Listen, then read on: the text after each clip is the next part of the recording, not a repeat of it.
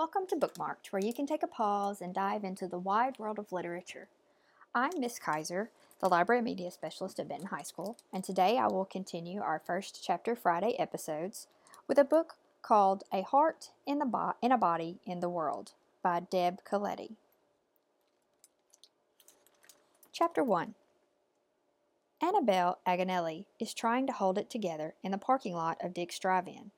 After what just happened, she's stunned, frozen, and then imagine it. Annabelle's wrecked self suddenly takes off like a lightning bolt.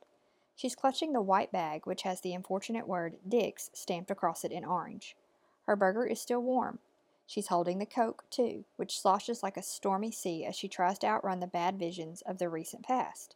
French fries spring loose in the bag, and it shakes around like a maraca. Of course she's heard that saying, "A journey of 1,000 miles begins with a single step." Coach Quan has a poster of it in his office. It shows the silhouette of a girl at sunset running up a steep mountain path, and it's all clouds parting and God rays shining down and purple mountain majesties. There is no panic and dropped napkins and hair flying. That poster does not look like this. Where is she going? No idea. Why is she going? Well, sometimes you just snap. Snapping is easy when you're already brittle from the worst possible thing happening. It is easy when you're broken and guilty and scared. You just snap like that. Like the snap has been waiting around for the right moment. So now Annabelle Aganelli is no longer trying to hold it together in the Dick's Drive-In parking lot. She's lost it. Utterly lost it. She's ditched her car entirely, and she's jogging down the sidewalk fast at a really good clip.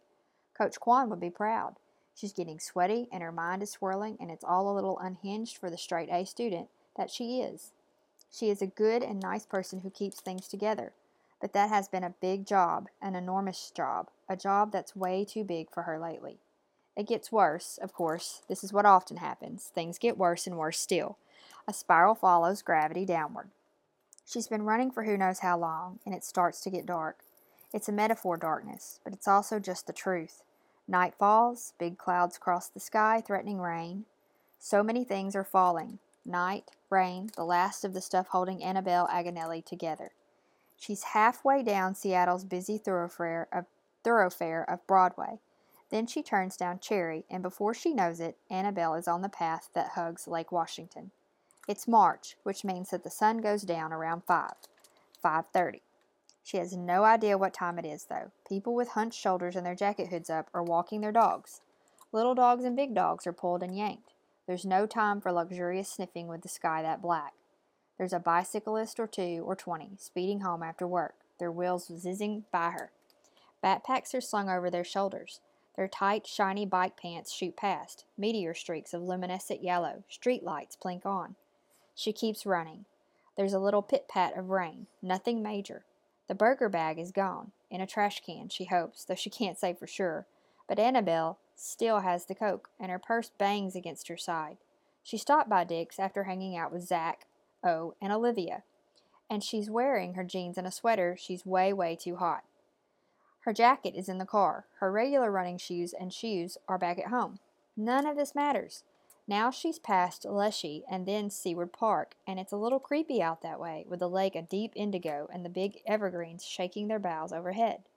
This is the thing she wants to outrun, the creepiness. Not only the creepiness of Seward Park and the creepiness that just happened at Dick's, but all creepiness, all powerlessness, all moments where you feel your fate in someone else's hands. Seriously, she should not be running in this part of the city at night. People get hurt here, robbed, killed. She feels a weird fearlessness. Whatever. Come and get me, she thinks. Do you think I care? Then she thinks something else. I could keep going and going. This is where big ideas come from. A flash across the brain screen in moments when all circuits are throwing sparks. The where and the why and the I don't know form the tiniest ball of cells you need a microscope to see. Big ideas can lead to great things. Big ideas can lead to disaster. The cells begin to divide. Her phone has been buzzing in her pocket. She is hours late getting home. People are worried. She brushes away the thought, but then the responsible person guilt collides with the burn in her legs and the ache in her toes. This is a large part of Annabelle Aganelli. The weight of what she owes everyone. It makes the gears of her anxiety click and whirl. Finally, she stops. She's panting hard. There is a park Off to her left. She's lived in Seattle all her life, but she's never been out here. Gene Cullen Memorial Beach Park, the sign reads. City of Renton. She slurps down the Coke, crushes the cup. Crushing things feels awesome. She walks in a circle until her breath regulates, because she knows what will happen to her muscles if she doesn't. Her chest burns. Help me, Kat, Annabella thinks. What do I do? Keep going, Kat answers. See, Kat is her best friend, so she understands. Kat knows Annabelle better than anyone, except maybe a certain someone who is losing her mind right now. A certain someone who is calling and calling. Annabelle reaches for her buzzing phone. I'm okay, Mom, she answers. Oh, God, Annabelle. Dear Jesus, where the hell are you? Yes, God, Jesus, and hell in a 10-word sentence is really packing it in there, but this is Gina Agonelli. For her, being Catholic isn't just about religion. It's about superstition and safekeeping and tradition. She rarely goes to Mass, but she's got the required crucifix over the kitchen doorway, the rosary in the dresser drawer, and the stack of dead relatives' funeral cards, held together with a rubber band. It's almost hard for Annabelle to believe that people are still Catholic, but the Catholic Church is something that's been around for a zillion years and will keep on being around for a zillion years in spite of the bad press and rumors of vanishing, kind of like Hostess Twinkies. How can Annabelle believe in anything anymore, though? It'd be nice to have belief, but it's only likely gone for good. I'm in Gene Cullen Park in Renton. What? Why? Who are you there with? Have you been drinking? Ha! Annabelle wishes. No, I haven't been drinking. I ran here. You ran there? What do you mean you ran there? Where's the car? Christ in heaven, do you know how worried I was? I was worried sick. Worry. Annabelle's mother is always worried. She was worried even before last year. Even before there was reason. Worry is another way Gina tries to keep everyone safe. Worry is a different version of prayer. Here's what happens when your mother worries. You become secretly worried. Anxiety plays in your background like bad grocery store music. You pace and count stuff and wake at night, your heart beating too fast. You pretend to be brave and do stuff to prove you're not a scared person like she is. The constant worry over your whereabouts, over certain friends, over anything and everything, but always the wrong things, bashes into your head. You are not safe.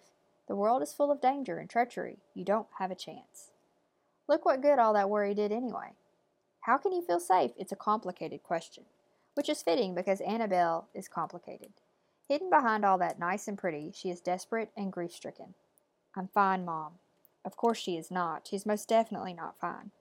Malcolm was trying to ping you, whatever that means, and I almost called Grandpa to go look for you. That's how frantic I was. Annabelle, you just can't disappear for hours. Malcolm, Annabelle's younger brother, technological genius, 13-year-old MacGyver, brainiac, irritant, little buddy, Ed Agonelli, Grandpa, nickname Capitano, former owner and boss of a frozen fish packing company, who retired and became the solo skipper of his own ship, an RV he drove around the country. Currently, their next-door neighbor. Add in Bit the dog, breed unknown, small, brown, and tan. Super fast underwear snatcher. Also, Carl Walter, Mom's occasional boyfriend, division manager of AT&T. Rabid Seahawks fan, still thinks Pop-Tarts and Hi-C are decent nutritional choices. Finally, Anthony, Annabelle and Malcolm's dad. Former high school athlete and runaway parent. Now Father Anthony, a priest at St. Teresa's near Boston. Also known as that bastard Father Anthony, which is what Gina's called him ever since he left 6 years ago, after saying he'd had enough. Annabelle, she has stopped calling him altogether. There it is, La Familia, the family. Annabelle! Annabelle! Are you there? I'm here. Why are you so quiet? You're making me nervous. Oh, mothers can drive you nuts, but mothers know you.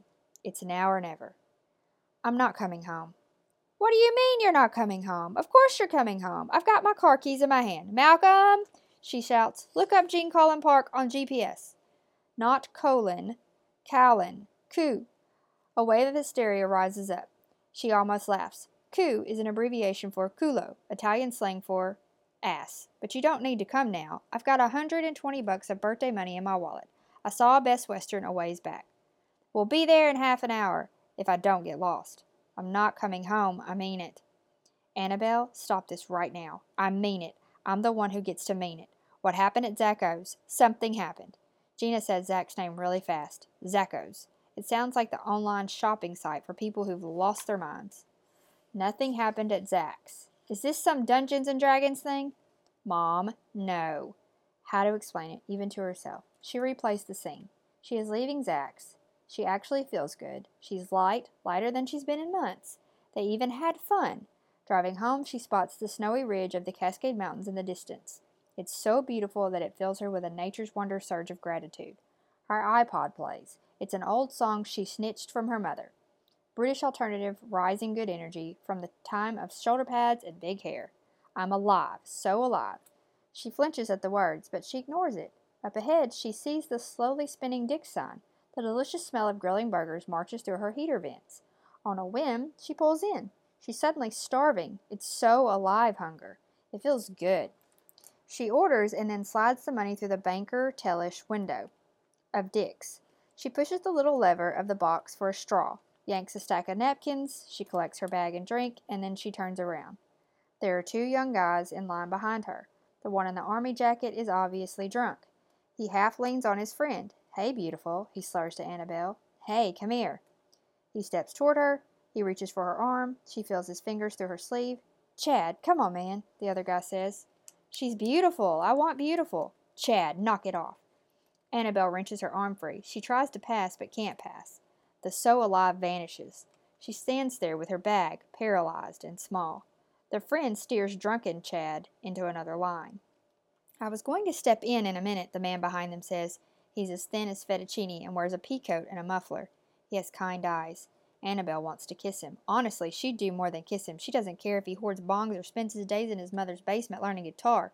She doesn't care about anything except the offer of safety.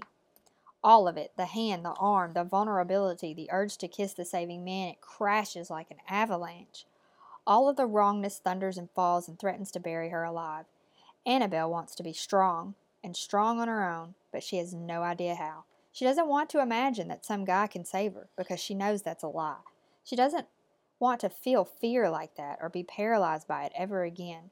She wants to rise up, set her gorilla mean chest right up against the chest of anyone threatening her. She wants to be the kind of woman who says no man will ever, and no one messes with me, who banters about the power of her vagina and cutting the dicks off of bullies. Fierce talk, bold, big, but back the fuck off talk. She'd like to even just believe talk like that, but she can't. It's not only because of what happened 9 months ago. It's about the bigger reality here, a reality that words can't make untrue. She's 5'3". She's 110 pounds. She's a young woman. History, her own and the world's, years and years ago, and just yesterday, has told her the truth about the vulnerability of her gender. As a female, her safety, her well-being, and the light she has for the world are still often overlooked and stomped on. That is quite clear. She is also beautiful, which means it's what people see first, and sometimes the only thing they see. And this is power and weakness, both. Mostly weakness, at least so far. And while no one has put a hand on her, this is not that story, though of course, for many women it is.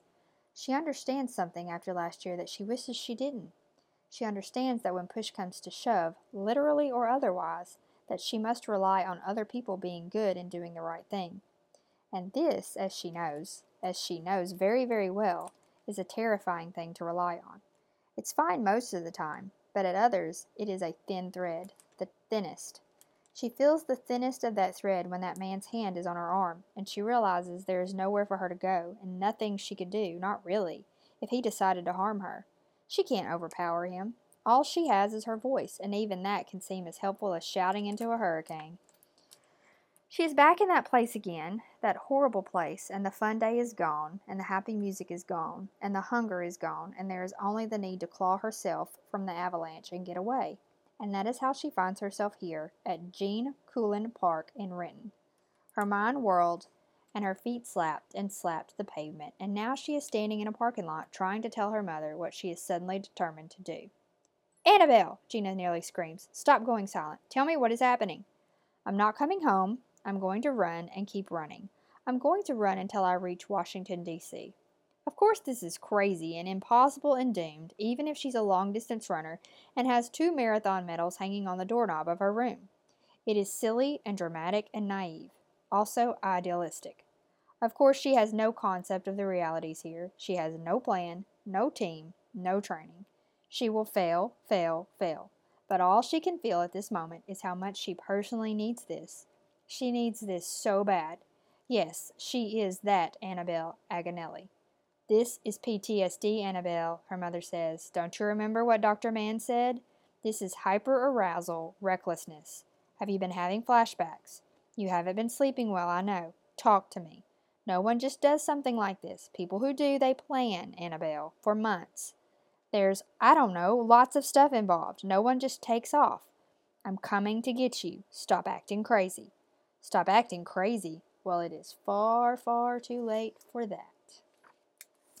That's the end of chapter 1. This book is a book that kind of goes along with the Me Too movement. I think it is a good read if you are wanting to delve off into that world and kind of enlighten yourself a little bit more about that movement and what it means to be a female in America. It is in the library. It is in our library. Feel free to come by and check a copy out. Or if you like to read ebooks or listen to audiobooks, you can check it out through Sora on the Saline County Library's digital collection.